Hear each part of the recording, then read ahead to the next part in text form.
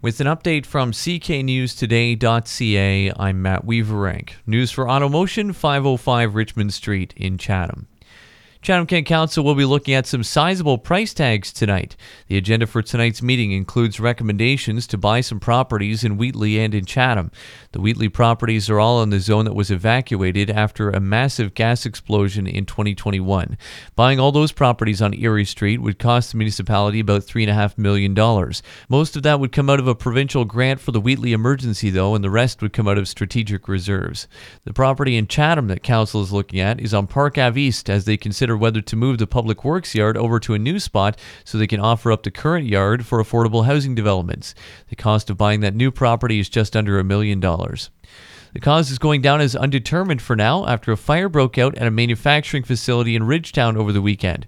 Chatham-Kent firefighters were called to the scene at Waltron Trailers Manufacturing on Marsh Road at around 5 o'clock Saturday morning and saw heavy smoke coming out of the building when they arrived.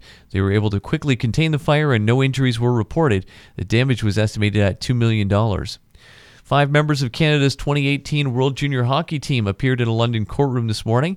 Police in London have also scheduled a news conference for 2 this afternoon to talk about the case.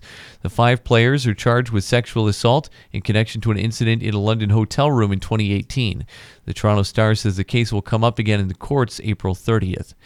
And Conservative leader Pierre Poilievre is talking about getting tough on crime. He says if his party forms government in the next federal election, car thieves will face more time in prison. Poilievre says he also has plans to end house arrest and increase sentences for thefts connected to organized crime. He says the legislation right now allows offenders to be out on the street within hours of their arrest. Hockey's back on tonight after the NHL All-Star break. The Maple Leafs are up against the Islanders. The Raptors continue their road trip with a stop in New Orleans taking on the Pelicans. And the Washington Commanders have hired Cliff Kingsbury as their next offensive coordinator. Sports Illustrated says the two sides agreed to a 3-year deal.